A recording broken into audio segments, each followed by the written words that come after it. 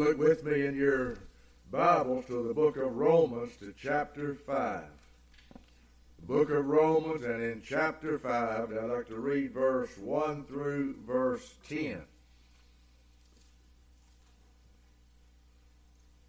Romans chapter 5, verse 1. Therefore, being justified by faith, we have peace with God through our Lord Jesus Christ, by whom also we have access by faith into this grace wherein we stand, and rejoice in hope of the glory of God.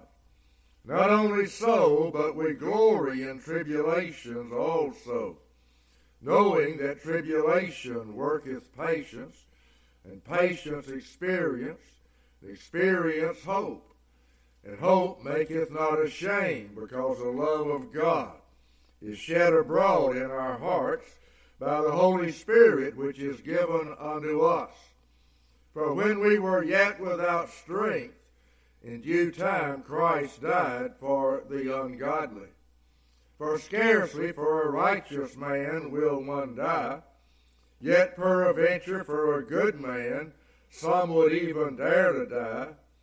But God commendeth his love toward us, in that while we were yet sinners, Christ died for us.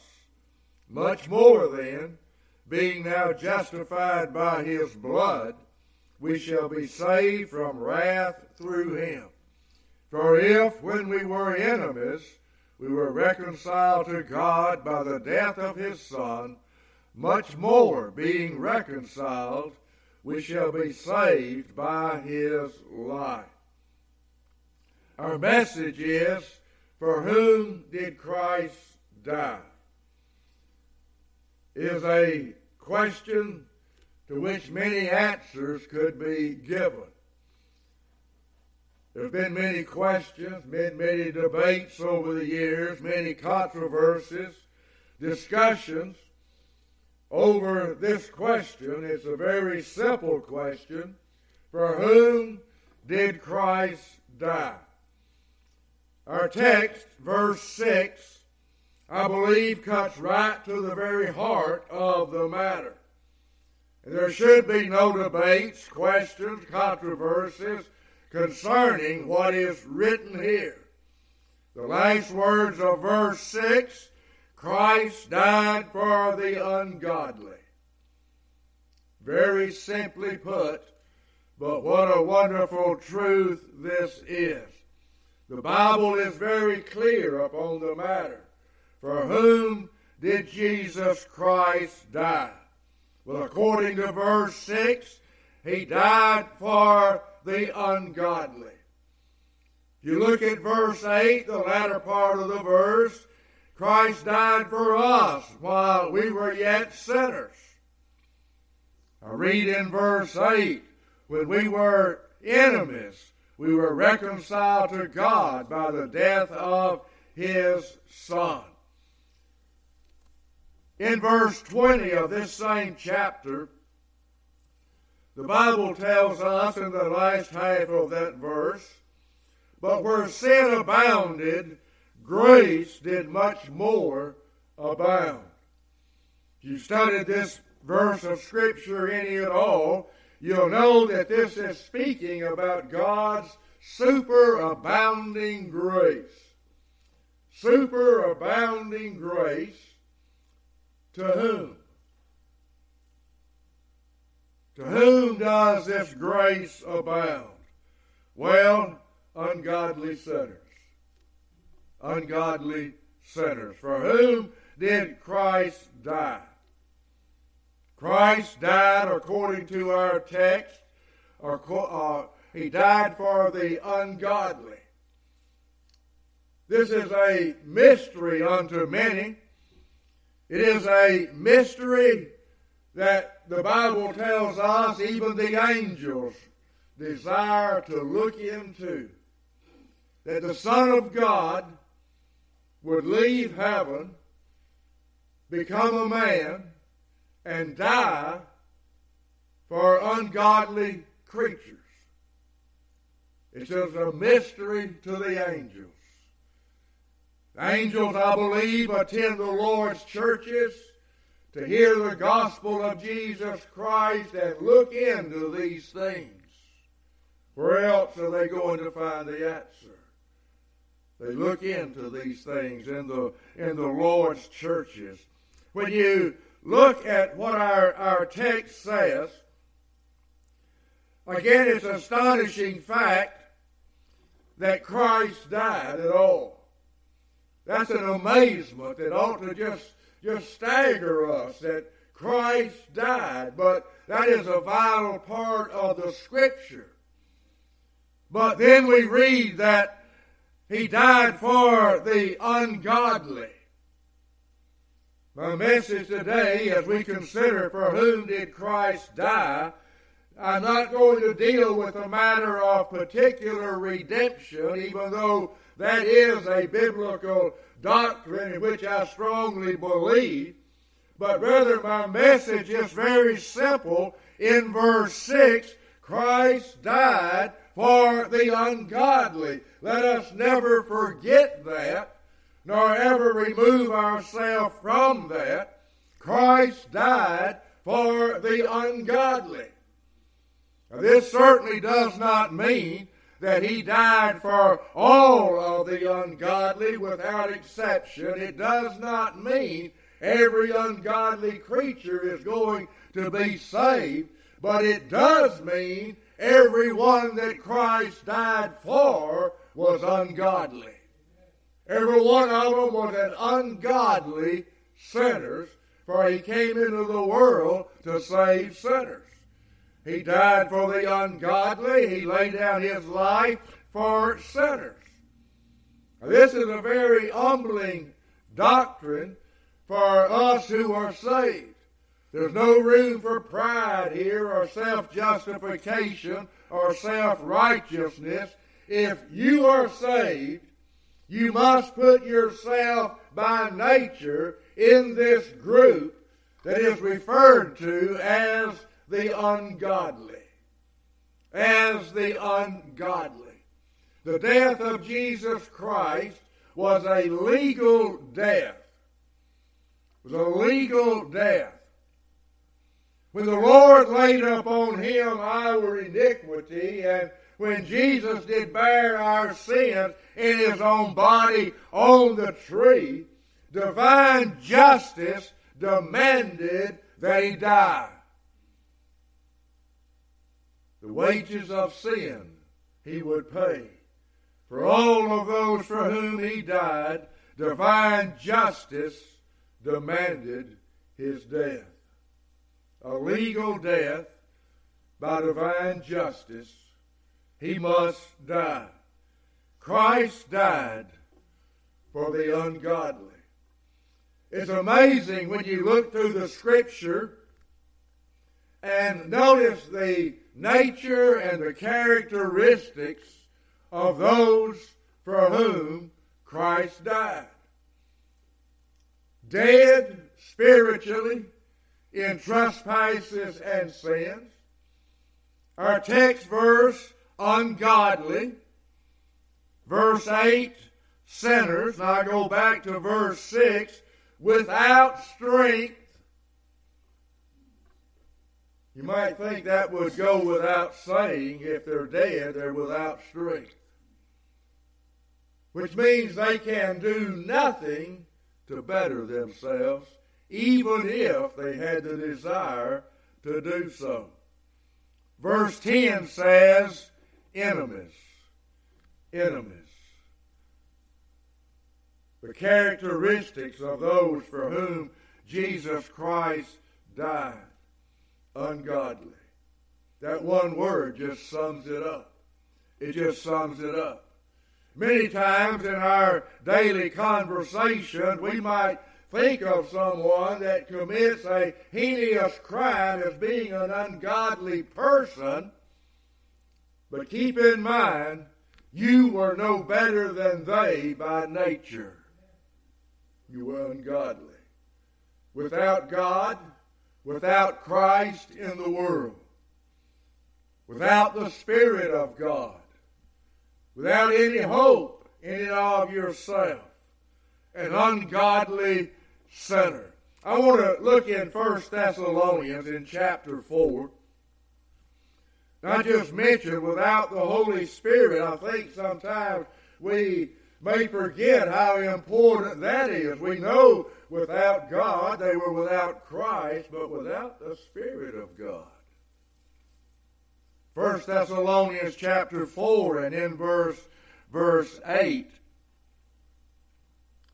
He therefore that despises not man, but God, who hath also given unto us of his Holy Spirit.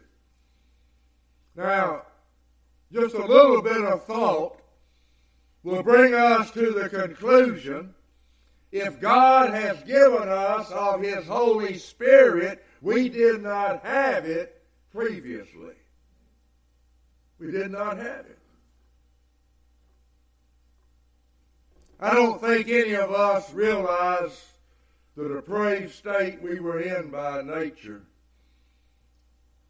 Without God, without Christ, without the Holy Spirit. Those for whom Christ died were as ungodly as any ungodly sinner that's ever been recorded in history. There's been a lot of people in this country have committed such great crimes, we wouldn't even want to speak about them. But we were no better than they. We were no better than they. There's been world leaders throughout history that have committed great atrocities against humanity. By nature, we were no better than they. They were ungodly, and so are we.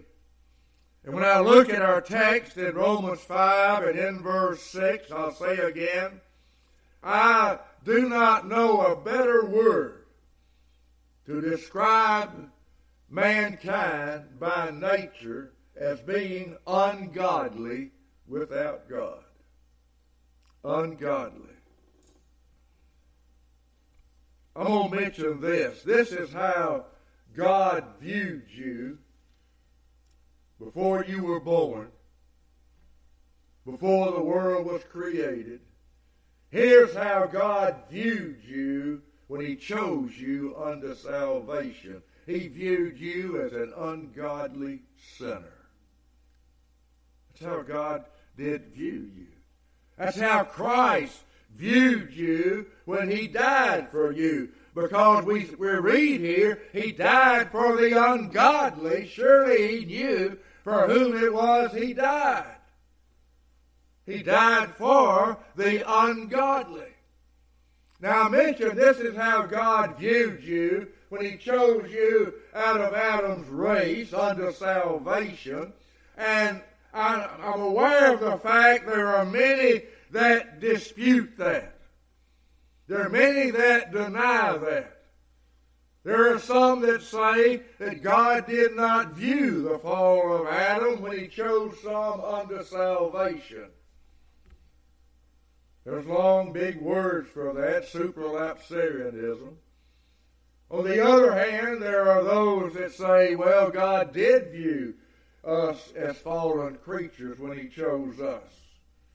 Another big word for that, infralapsarianism, sometimes called sublapsarianism, but that don't really matter. I think the view is absurd to say that God did not view us as fallen sinners when he chose us unto salvation, or else why choose us unto salvation? He chose us unto salvation. But people get caught up in all of this, and I'll just add, it's a time wasted and an exercise in futility to try to put in some kind of order God's eternal decrees.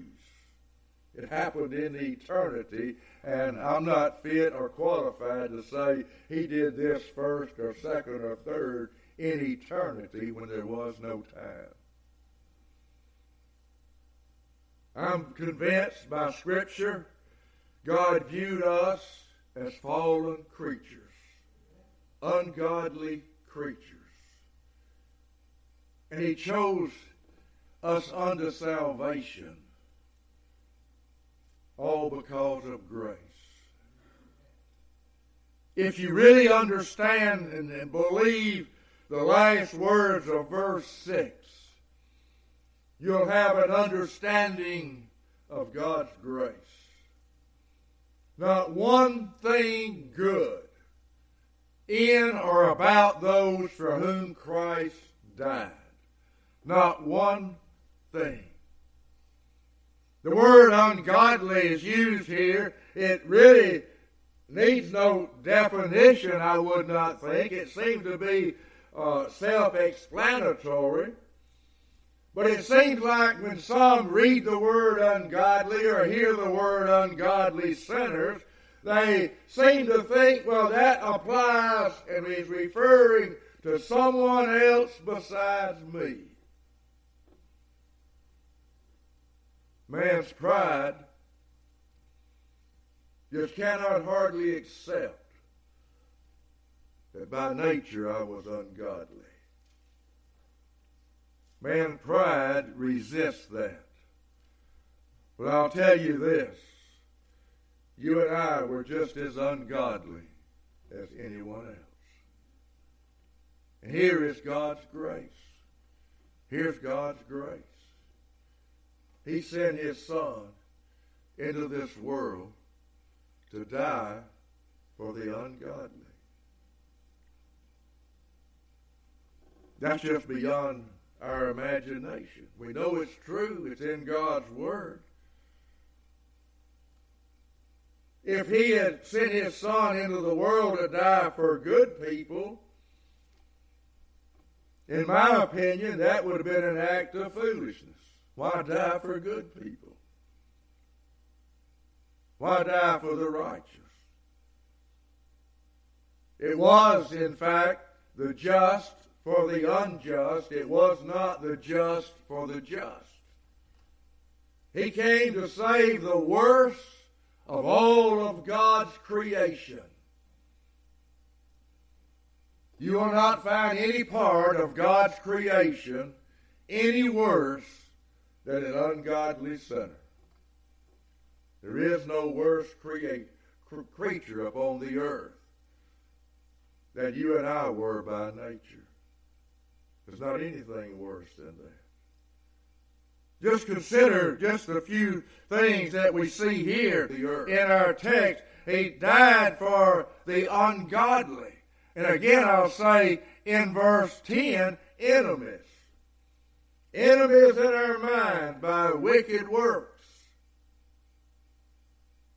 Christ died for the ungodly.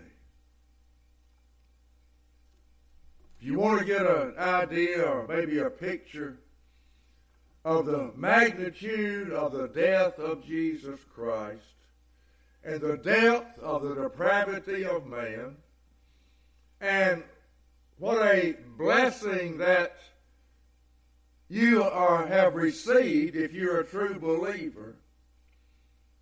It took the death of Jesus Christ, the Son of God, to transform a sinner into a saint. And that's a miraculous work. That transforming a sinner into the saint is a greater miracle of God, I think, than creation itself. To change a sinner into a saint.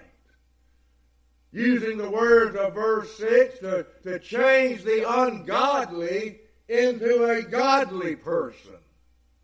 What was required? The Son of God must die. Son of God must die. Even for one sinner to become a saint, the Son of God must die. By nature, John was not a better person than Judas. not by nature. By nature, John, Peter, Paul, Matthew, any of you want to name, were no better than Judas Iscariot. They were all by nature ungodly sinners. But look at the transformation in their lives. Turn with me here in Romans to chapter 9, if you would. As you turn, I'm going to mention this. The potter does not make a vessel of mercy out of better quality clay than he makes a vessel of wrath. The clay of a vessel of mercy is not a better quality of clay. It's all of the same lump. In Romans in chapter 9, I'm going to begin and just read here verse 21. Hath not the potter power over the clay of the same lump to make one vessel unto honor and another unto dishonor? The potter. Much can be learned from the potter. All of mankind originates from the same lump of clay. The difference is how God has designed and ordained to make some vessels and make them different from another vessel. When I read this in my mind, I just picture in my mind a potter. He has this lump of clay, and he just takes some up, puts it on his wheel, and in his mind he knows how he's going to fashion this vessel, and he works on it till he gets it just like he wants it. Now that same lump of clay, he takes the clay, puts it on his wheel, and at this time he has a different design in mind. A vessel of wrath fitted to destruction. That's a hard doctrine that many cannot accept. But notice verse 21. Hath not the potter power, that word authority, over the clay of the same lump to make one vessel unto honor and another unto dishonor? What if God, willing to show his wrath and to make his power known, endured with much long suffering the vessels of wrath fitted to destruction, that he might make known the riches of his glory on the vessels of mercy which he had afore prepared unto glory? And you view these two types of vessels, and you trace their history back to one lump of clay. One lump of clay. I'll say again, by nature, we're no better than anyone else. By nature, ungodly sinners. By nature.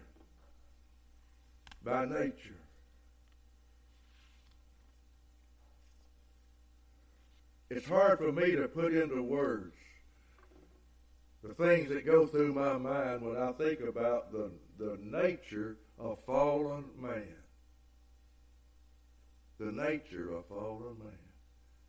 And it is so sinful and corrupt and ungodly that in its own estimation, it thinks it's the greatest of God's creation. It thinks it's really something. Every one, with the exception of Jesus Christ, that's born into this world, has in them, by that nature, that pride of man. The pride of the flesh. Those who truly truly understand the grace of God. And just looking at our text, Romans 5 and in verse 6, it will humble us. It will humble us. Nothing of merit here, nothing of worth, nothing that we could do, dead and without strength, rebels against God. But Christ died for that kind of people. If you've never felt like you were an ungodly sinner, as I said in the earlier message, you're probably not saved. Ungodly sinners. I'm going to mention this before I close. I find great comfort in Romans 5 and in verse 6. Because I know if Christ had not died for the ungodly, I would have been left out. I would not have been included, and you would not have been included. For we were among the ungodly. I learned from Romans 5 and in verse 6 that no sinner can truthfully say, I am too sinful for the Lord to save me. I've done too much. I'm just not that kind of person. Well, Christ died for that kind of person. Christ died for the ungodly. There is no sinner that is too sinful to be saved by the grace of God.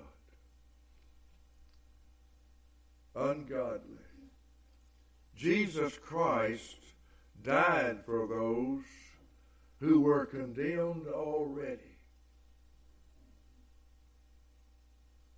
You realize when the Lord saved you, you were under a death sentence. You were condemned already. Every unbeliever is condemned already. If not condemned, what are you saved from? Condemned already. The gospel of Jesus Christ carries the good news, the glad tidings, to any and all who can hear it. Christ died for the ungodly. Those that have an ear to hear, quickened by the Spirit of God, that is the best news they can ever hear. For they'll know that's the group I'm in. Ungodly. Ungodly. He died for sinners. As I mentioned, and many times, and Lord willing will mention many more times, the grace of God is so great, He has designed the matter of salvation to be so simple. So simple. Nothing complicated about it. How is one of the ungodly ever saved? By believing on the Lord Jesus Christ. No great works to perform, just a simple act of believing. All are ungodly by nature, but I can tell every ungodly sinner, all that you have to do to be saved is believe on the Lord Jesus Christ. That's it. That's it. Everything else done by Christ. All you have to do is believe on Christ. You could raise up and say, well, preacher, does not the Bible say God has to give? I know all of that. But I tell sinners, just believe on the Lord Jesus Christ. Lord willing, you'll grow in grace and in knowledge later on, but just believe on the Lord Jesus Christ.